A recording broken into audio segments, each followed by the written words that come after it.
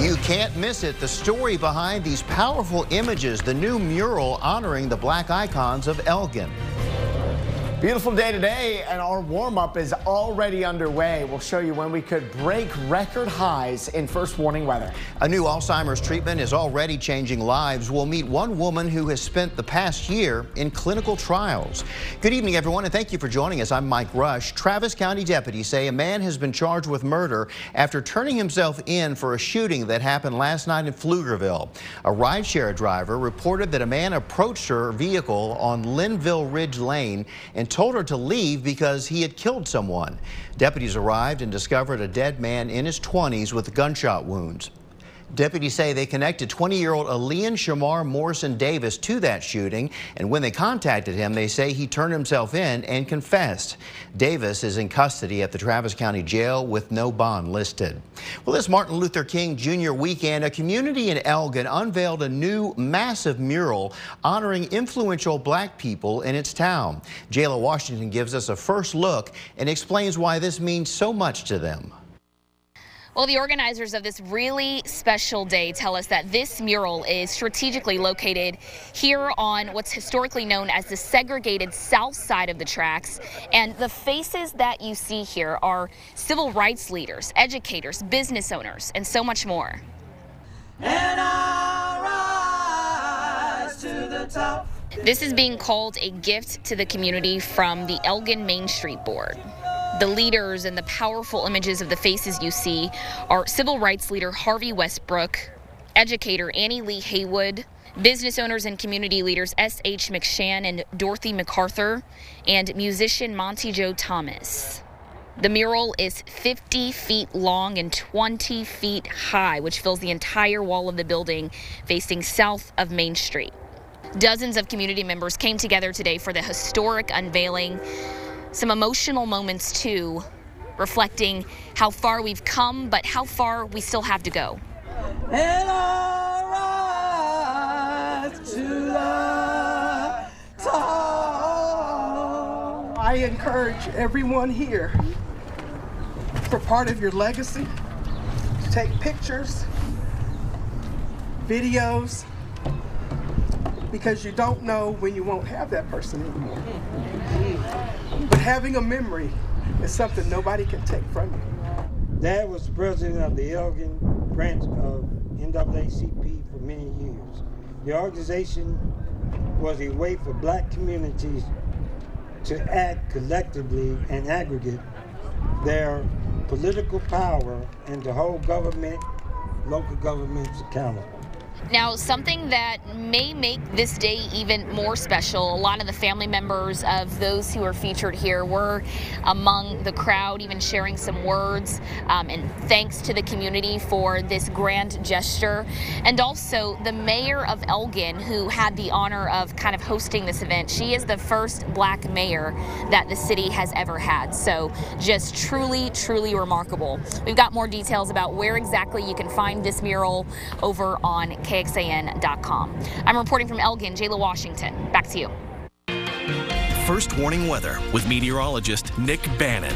Thanks, Jayla. This is how it looks outside right now as we wrap up the middle of the evening here and head into night. This is from the Palms Car Wash in Northwest Austin, where we've just fallen out of the 60s. So we're at 59 now.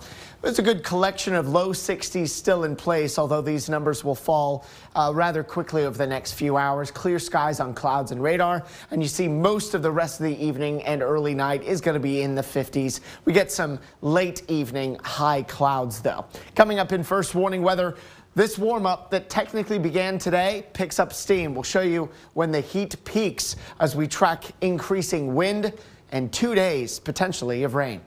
All right, Nick, thanks. See you in a bit. Well, a clouded leopard who went missing from her habitat at the Dallas Zoo yesterday was back on display again today. Yesterday morning, she escaped through a tear in her mesh enclosure.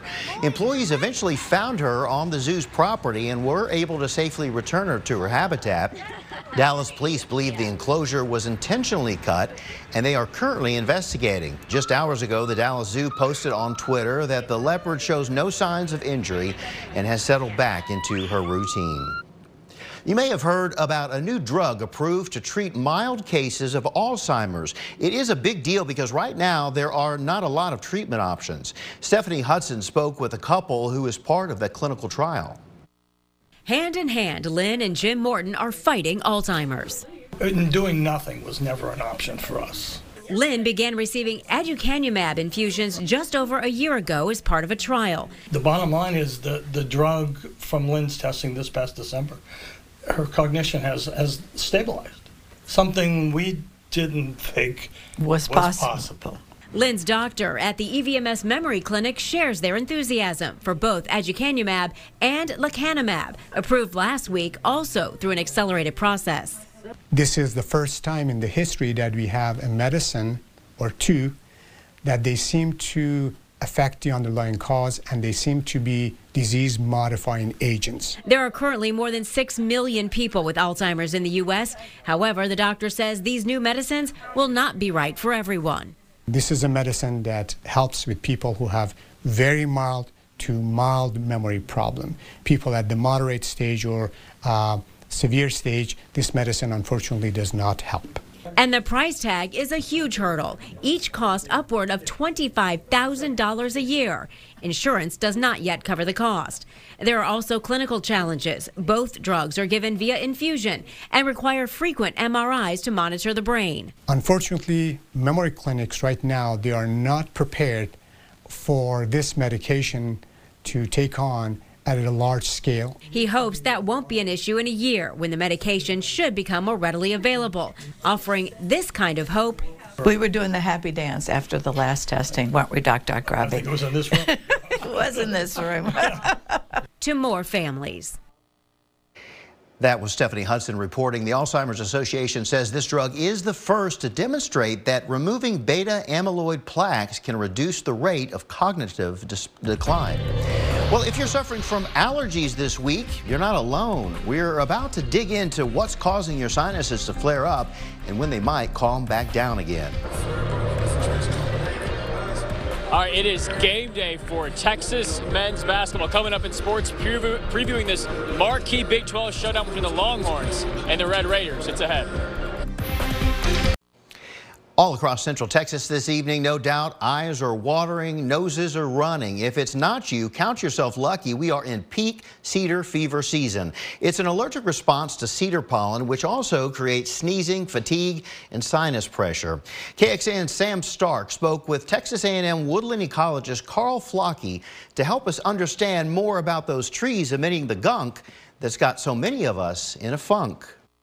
One of the things about cedar or juniper trees in the state of Texas is while we very often just lump them together as cedar trees, there are actually about 7 different species of juniper trees that live in Texas, and they do pollinate at slightly different times. So you'll see kind of a progression of airborne cedar pollen changing throughout the state. It starts in October in West Texas.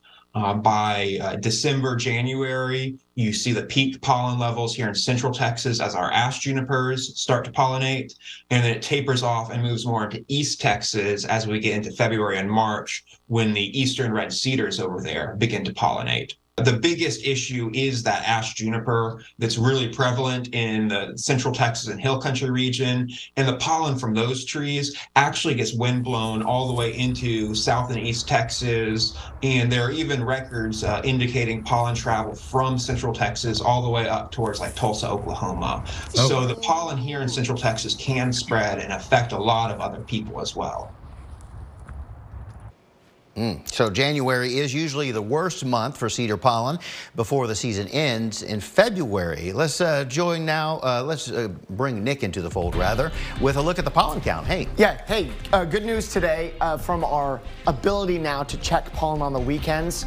Cedar is down to medium from being very high yesterday. Mold is down to medium as well. It's a cold start to your morning. We started at 34 degrees in Austin at Camp Mabry, just avoiding a freeze. We have had 7 freezes since winter began. In an average year, we get 12. The most freezes we usually get come in January, but we still can get freezes in February and March. on average. We'll show you if we've got any more of that nighttime cold coming, as well as some rain chances ahead in First Warning Weather. First Warning Weather with meteorologist Nick Bannon.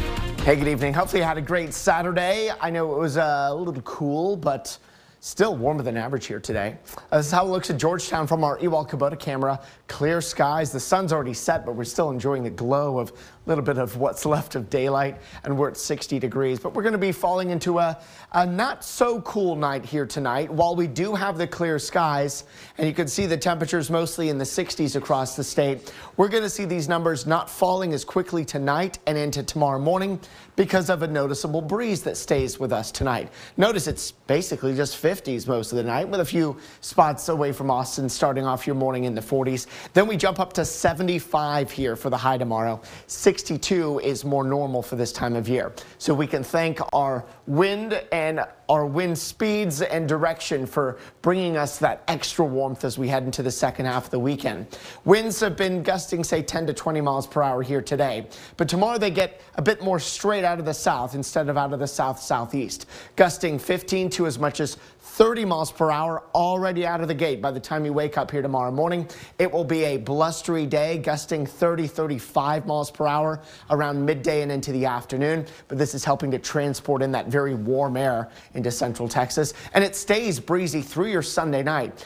Notice what winds start to do as we head through the day on Monday, though. They start coming out of the south-southwest, and then eventually more like out of the west here later in the day. The winds as they come over the hill country and down closer to the metro, that's a downsloping wind that can actually help boost temperatures even more. And we're forecasting 80s here for Martin Luther King Jr. Day. So tonight we're down to 50, a mostly clear sky. There could be some patches of fog southwest of Austin to begin the day here tomorrow, but we keep that at least noticeable breeze around here tonight, and that's what's going to keep our temperatures up. Here's our first of many very warm days tomorrow. 75, a mix of sun and clouds. South winds 10 to 20 miles per hour, but potentially gusting a little over 30 miles per hour here tomorrow. Not expecting any rain tomorrow, only a slight chance for a little sprinkle east of Austin on Monday, but our first best chance of wet weather is going to come on Wednesday with a cold front, bringing some showers and potentially a thunderstorm for the morning through the early afternoon. But by later in the day, those showers are gone. Then our next chance for rain that we've added to the 7-day forecast here today is for next Saturday. But let's first talk about the rain for Wednesday. Looks to be fairly light and mostly focused along and east of I-35, where it's generally just a quarter inch or less of wet weather. Hopefully we can manage a little more than that, and if those rain chances for next weekend start to go up, then we can become a bit more optimistic about rainfall totals for the week ahead. But look, the 80s here for Monday and Tuesday. Tuesday's high of 82 would actually beat the record high of 81. Then the cold front Wednesday brings us back down into the low 70s, and then eventually it's 60s. This is KXAN Sports, brought to you by Thomas J. Henry. Texas pulled off the impressive comeback on Wednesday night against TCU. Now they turn their attention to their Big 12 rivals who reside in Lubbock, Texas Tech, as they hope to continue to stack wins in the Big 12. Noah Gross is at the Moody Center, where the Horns will face a Red Raider team who is near the bottom of the conference standings. No?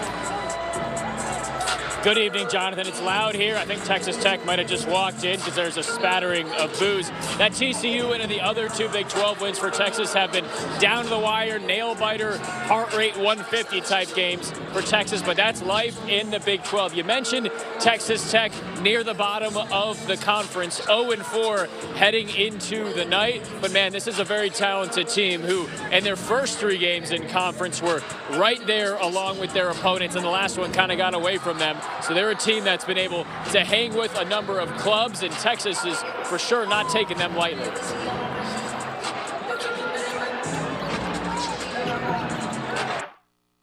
They're a great team. You know, we're not taking that. We don't even look at that 0-4 stuff, because if you look at their games, you know, they were there.